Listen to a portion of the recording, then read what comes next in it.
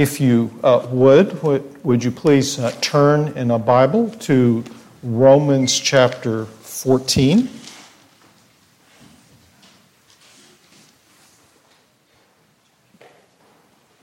And if you would you stand? We do this as an expression of our acknowledgement that these are not the words of men, but the very word of God. Let's pray. Gracious Lord, we ask that you might send forth your Spirit, that we might receive this word sown from the Lord Jesus through the apostle into our very lives.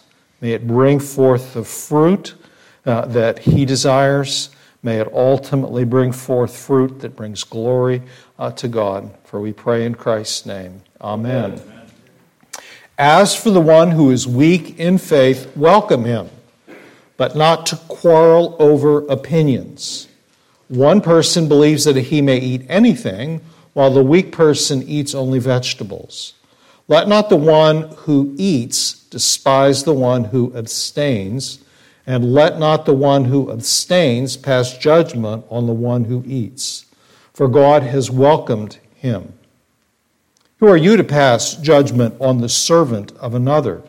It is before his own master that he stands or falls, and he will be upheld, for the Lord is able to make him stand. One person esteems one day as better than another, while another esteems all days alike. Each one should be fully convinced in his own mind. The one who observes the day observes it in honor of the Lord. The one who eats, eats in honor of the Lord, since he gives thanks to God, while the one who abstains, abstains in honor of the Lord, who gives thanks to God. For none of us lives to himself, and none of us dies to himself. For if we live to the Lord, and if we die to the Lord. So then, whether we live or whether we die, we are the Lord's. For to this end Christ died and lived again, that he might be Lord of both the living and the dead. Why do you pass judgment on your brother? Or why do you despise your brother? For we will all stand before the judgment seat of God, for it is written, As I live, says the Lord, every knee shall bow to me, and every tongue shall confess to God. And so then each of us will give an account of himself to God. Therefore, let us not pass judgment on one another any longer, but rather decide never to put a stumbling block or hindrance in the way of a brother. I know and I am persuaded in the Lord Jesus that nothing is unclean in itself, but it is unclean for anyone who thinks it's unclean. For if your brother is grieved by what you eat, you are no longer walking in love. By what you eat, do not destroy the one for whom Christ died. So don't let what you regard as good be spoken of as evil, for the kingdom of God is not a matter of eating and drinking, but of righteousness and peace and joy in the Holy Spirit. Whoever thus serves Christ is acceptable to God and approved by men. So then, let us pursue what makes for peace and for mutual upbuilding. Do not, for the sake of food, destroy the work of God. Everything is indeed clean, but it is wrong for anyone to make another stumble by what he eats. It is good not to eat milk or drink wine or do anything that causes your brother to stumble. The faith that you have, keep between yourself and God. Blessed is the one who has no reason to pass judgment on himself for what he approves. But whoever has doubts is condemned if he eats, because the eating is not from faith. For whatever does not proceed from faith is sin. We who are strong have an obligation to bear with the failings of the weak and not please ourselves. For let each of us please our neighbor for his good, to build him up. For Christ did not please himself, but as it is written, the reproaches of those who reproached you fell on me. For whatever was written in former days was written for our instruction, that through endurance and through the encouragement of Scripture we might have hope. May the God of endurance and encouragement grant you to live in such harmony with one another, in accord with Christ Jesus, that together you may with one voice glorify the God and Father of our Lord Jesus Christ. Therefore, welcome one another as Christ has welcomed you for the glory of God. You may take your seats.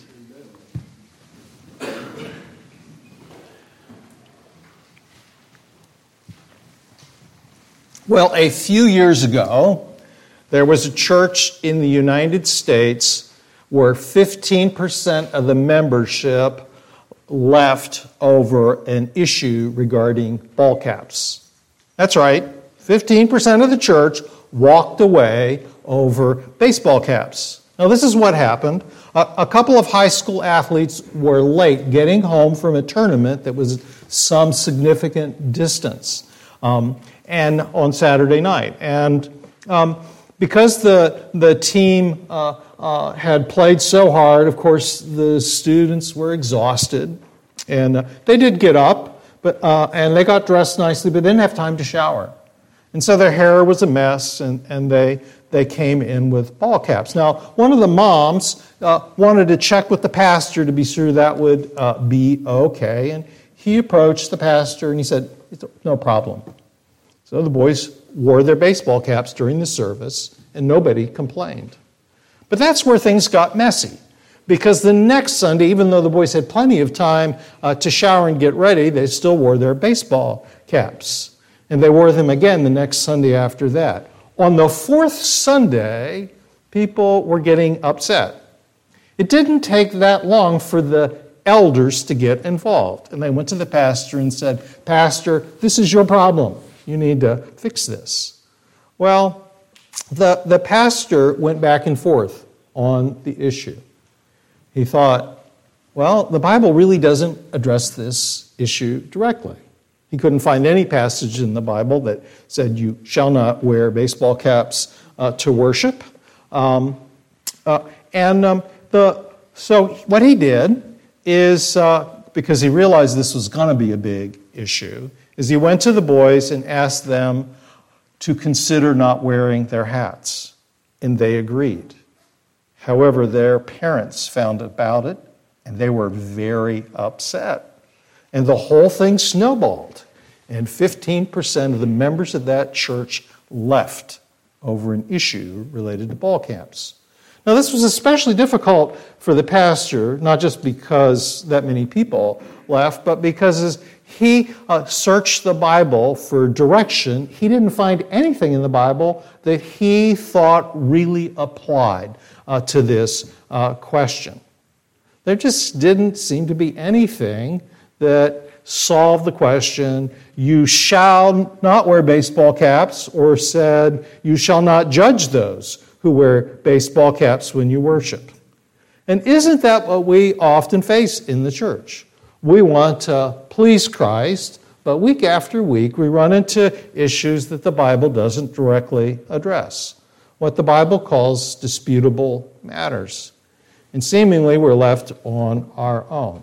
Of course, we need to be very careful when we say something like that about the Bible, because while the Bible doesn't say anything about downloading music you haven't paid for from the internet, we can't say that that doesn't matter or that the Bible doesn't speak to that.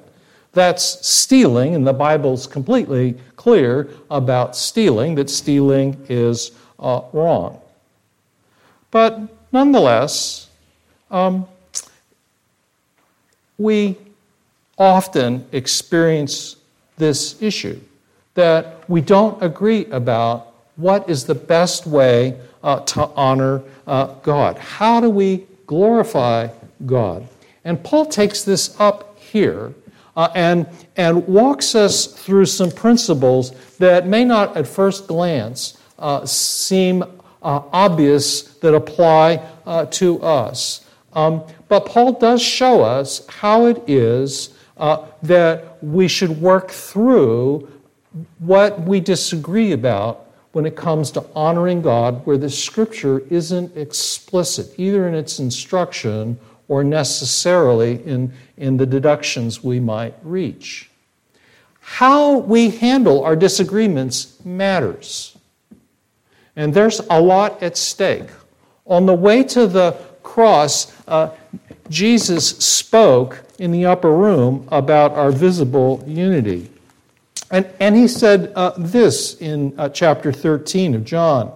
By this, all people will know that you're my disciples if you have love for one another. Our relationships with each other are actually central to being able to persuade the world that indeed that the Lord Jesus has been sent from God. And in John 17, as Jesus is about to be arrested and he's approaching the time when he will offer up his life on the cross, we have his prayer.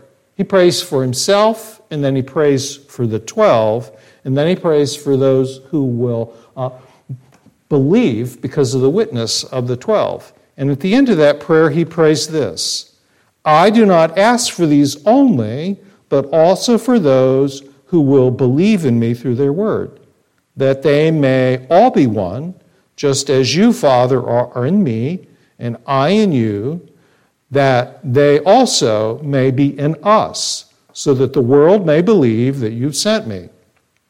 The glory you have given me, I have given to them, that they may be one, even as we are one.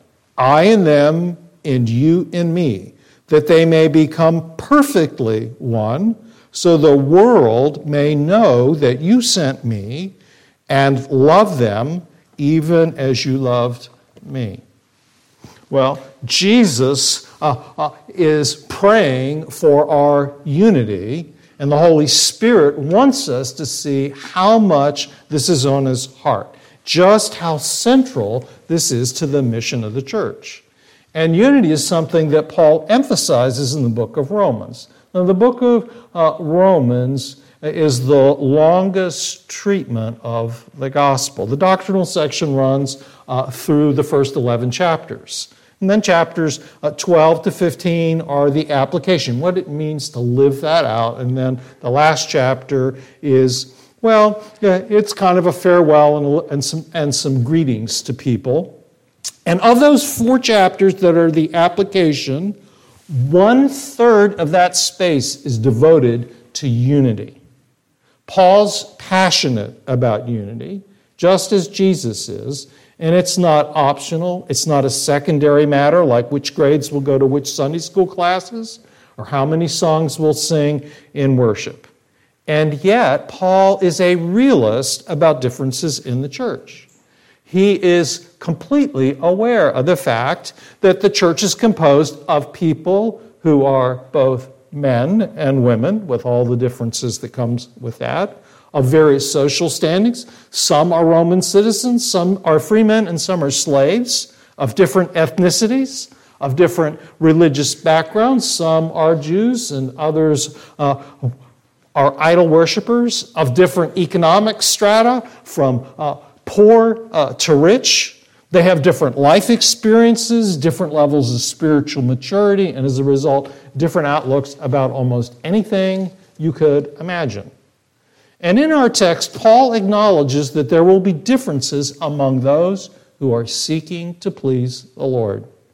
And Paul's very concerned that we believers get along with one another in spite of our inevitable differences. And Paul says that while there will always be differences among believers, we must learn to accept one another. Now, the text I've read is long, and actually there's a fair amount going on here, far more than we're going to cover this Sunday and next Sunday. And the 2 main things that I want you to see this morning are in the outline. That we must not let our differences divide the church or destroy individual members. And that we must learn how to accept one another when we do disagree. So let's look at this first thing. We must not let our differences divide or destroy. Now, at one level, what Paul's writing about, these issues, opinions, well, they mostly just don't come up today. But I want to emphasize that the principles here deal very much with matters that he calls, the ESV puts as disputable matters or opinions about very practical issues. So in verse 2, Paul's writing about eating vegetables or meat and vegetables. Now, this is not a concern with what constitutes a healthy diet. It's not about being vegan or vegetarian or paleo or the DASH diet or the ice cream only diet, which is my preferred diet. It's about Jewish scruples in relation to the handling of meat. Now, in the Old Testament law, animals were not to be strangled as a form of slaughter. And the reason for that is that God commands the humane treatment of animals. That would be one reason to have concern. Another would be that the meat had been handled in a kosher manner altogether. And it's possible there's another factor which isn't explicit here, but it's dealt with in the letter to the Corinthians. And it's this, that the meat might have been offered to idols. In the Roman world, some of the meat that would be sold in the market had been offered in a temple somewhere. Of course, it doesn't carry a label, non-temple offered meat. And so, like Daniel and his friends in Babylon, there would be for many people a reticence, a Jewish people, to eat meat. It was just simpler not to eat meat at all than offend God in that way. The second issue concerns days. In verses 5 and 6, Paul writes, "One person esteems one day as better than another, while another esteems all days alike. Each one should be fully convinced in his own mind. The one who observes the day observes it in honor of the Lord. The one who eats, eats in honor of the Lord, since she gives thanks to God, while the one who abstains, abstains in honor of the Lord and gives thanks to God." Now, the issue here is which days are holy, or are some days more holy than others. And for observant Jews, there were all sorts of holy days. There were all sorts of feast days, the Passover, the Day of Atonement, the Feast of Purim, and of course the Sabbath. And some Christians, but not all, think that Easter and Christmas are special days. And many Christians think not only Easter and Christmas, but the days leading up to those events. And then there's Sunday, which some Christians hold is the Lord's Day, and others hold is the Christian Sabbath. And even among those who hold either of these views, and there are even some who don't think it's anything special at all about the day, it's just we happen to gather then to worship. And there are just a variety of points of view about this, far more than I'm going to mention today, and a whole host of opinions and even strong convictions about what's appropriate, depending on your viewpoint. And Paul says it's okay to be on either side of these issues, whether you're vegetarian only or have meat. Neither is sinful. But he summons them, as he speaks about the days, to let each one be fully convinced in his own mind. So don't let this escape your notice.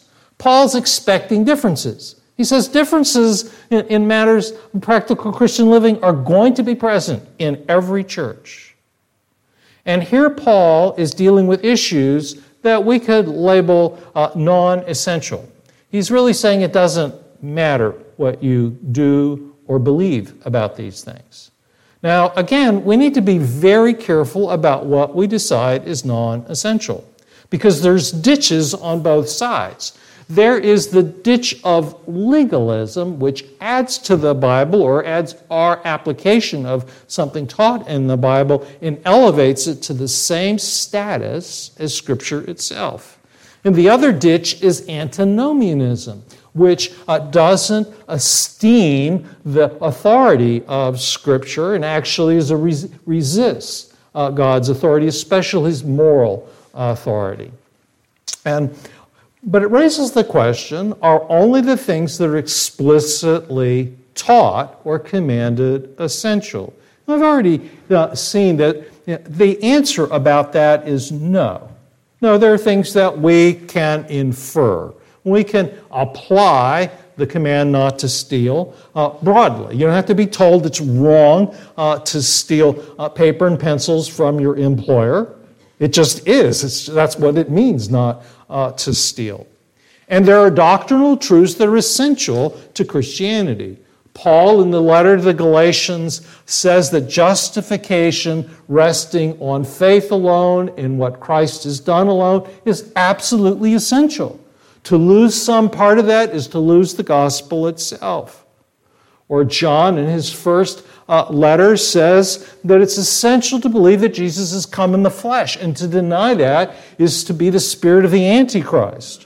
Or Paul, in the end of the first letter to the Corinthians, says the doctrine of the physical bodily resurrection of Jesus Christ is essential. The Christian faith is meaningless if that isn't true. And in 2 Timothy, Paul writes about the pattern of sound words, which is the pattern of apostolic teaching we find in the New Testament. But we don't have a list of essential truths in the New Testament. That has to be discerned in prayerful study and in conversation with the broader church. And this is why churches write statements of faith, to try to help distill what those are.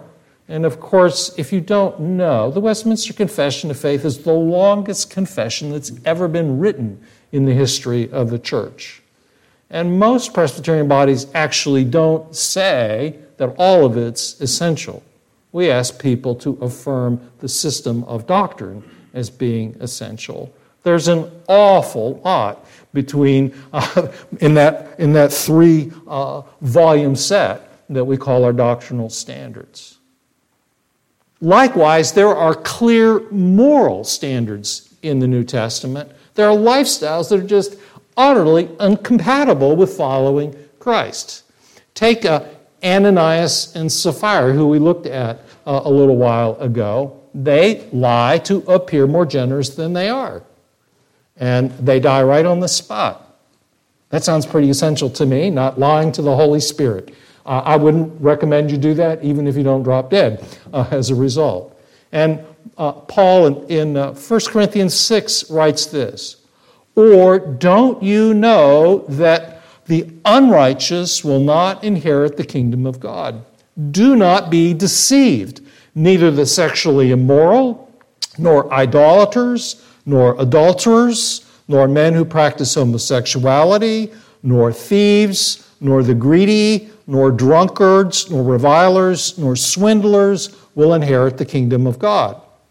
And such were some of you. But you were washed, you were sanctified, you were justified in the name of the Lord Jesus Christ and by the Spirit of God." Now, it sounds pretty essential to me that if you continue in these things as a lifestyle, you'll be excluded from the kingdom of God. It sounds like this is a thing that gets you out. And so there's a real sharp edge in this passage. It's not the only passage, but it's one of the strongest, and makes this clear that there are lifestyles that indicate that real saving faith, a real turning to Christ, a real Spirit-wrought transformation hasn't taken place. But there's also an amazing message of hope and grace announced here, that radical, lasting change actually takes place as we come to Christ. And I know people who were addicted to some substance or to some form of sexual immorality who came to Christ and immediately they were set free. They had no more appetite for that. It was repulsive to them. And then I know others who have had a progressive path toward freedom. Would you like to be free? All forms of disobedience to God are slavery. All sin is slavery. And Jesus Christ can set you free. Turn to Him. Today's a good day to turn to Him. So there's essential truths and essential morals, that are not matters of opinion. They're not disputable. We don't have the freedom to pick and choose no matter what's happening in society around us. There is no virtue in weak indecision and vacillation. That incapacitates. Instead, we're to aim at sure conviction, which sets us free to an obedience which is firm, decisive, resolute, courageous, and joyful. That's what Paul is asserting in verse 5 of chapter 14 when he says, each one should be fully convinced in his own mind.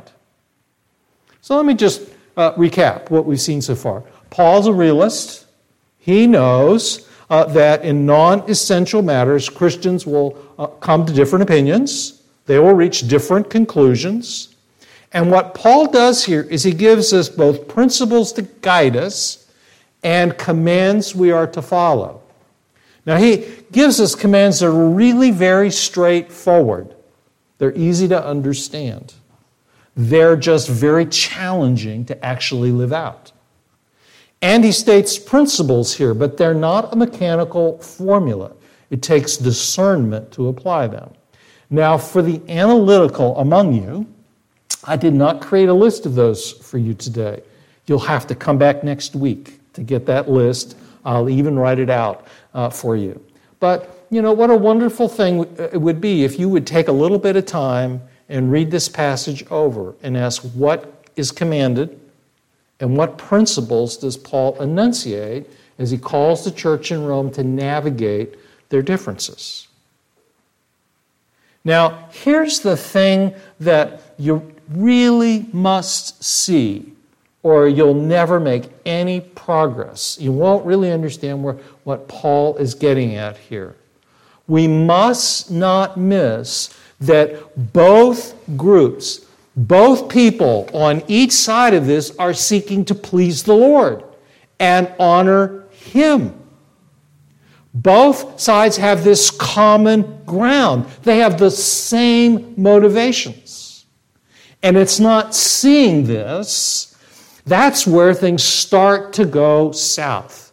When we start thinking the other side has bad motivations. We impugn their motives. We think that somehow we actually know what their motivations are, and we think our motivations are better than theirs. And what Paul's doing here is he is appealing for unity by exposing the dynamics of our hearts. We'll never be united unless we let the Lord meddle in what's really going on in our hearts. And this is where we must begin if we're going to preserve our unity in the bond of peace. It's the only way we're going to avoid being at odds with each other over our differences. You see, we can think that our point of view, our studied conclusion, is superior to our unenlightened brothers and sisters. We think our practice is the right one, the only one that honors the Lord, that all other options are wrong and dishonor God. And this is what Paul's getting right there at the beginning of chapter 14 when he says, "Let not the one who eats despise the one who abstains. And let not the one who abstains pass judgment on the one who doesn't eat." Now here's a litmus test. You know what a litmus test is? It's a little slip of paper. You check the pH especially if you have an aquarium. It's very important that you check the pH in the aquarium. Your fish will love you if you do, and if you neglect it, you won't. One day you'll wake up and you won't like what you find. So here's the litmus test to see if in fact you're despising. Ask yourself, do you think they are inferior to you? That they lack discernment? That they're dim-witted? That they don't read their Bible enough? Or listen to the right people? Ask yourself, am I angry? Now, we don't like to admit we're angry very easily. So let's use some of the synonyms. I'm irritated.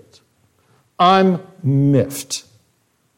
And then turn the searchlight of Romans 15:17 and on yourself and ask, am I welcoming others as Christ has welcomed me for the glory of God? Paul then adds in verse 4 of chapter 14 these words, who are you to pass judgment on the servant of another?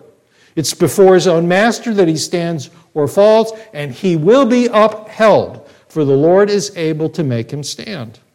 You see, God doesn't condemn the person who's a vegetarian or who is such for religious reasons, nor does he condemn the person who thinks meat and potatoes is the right kind of diet.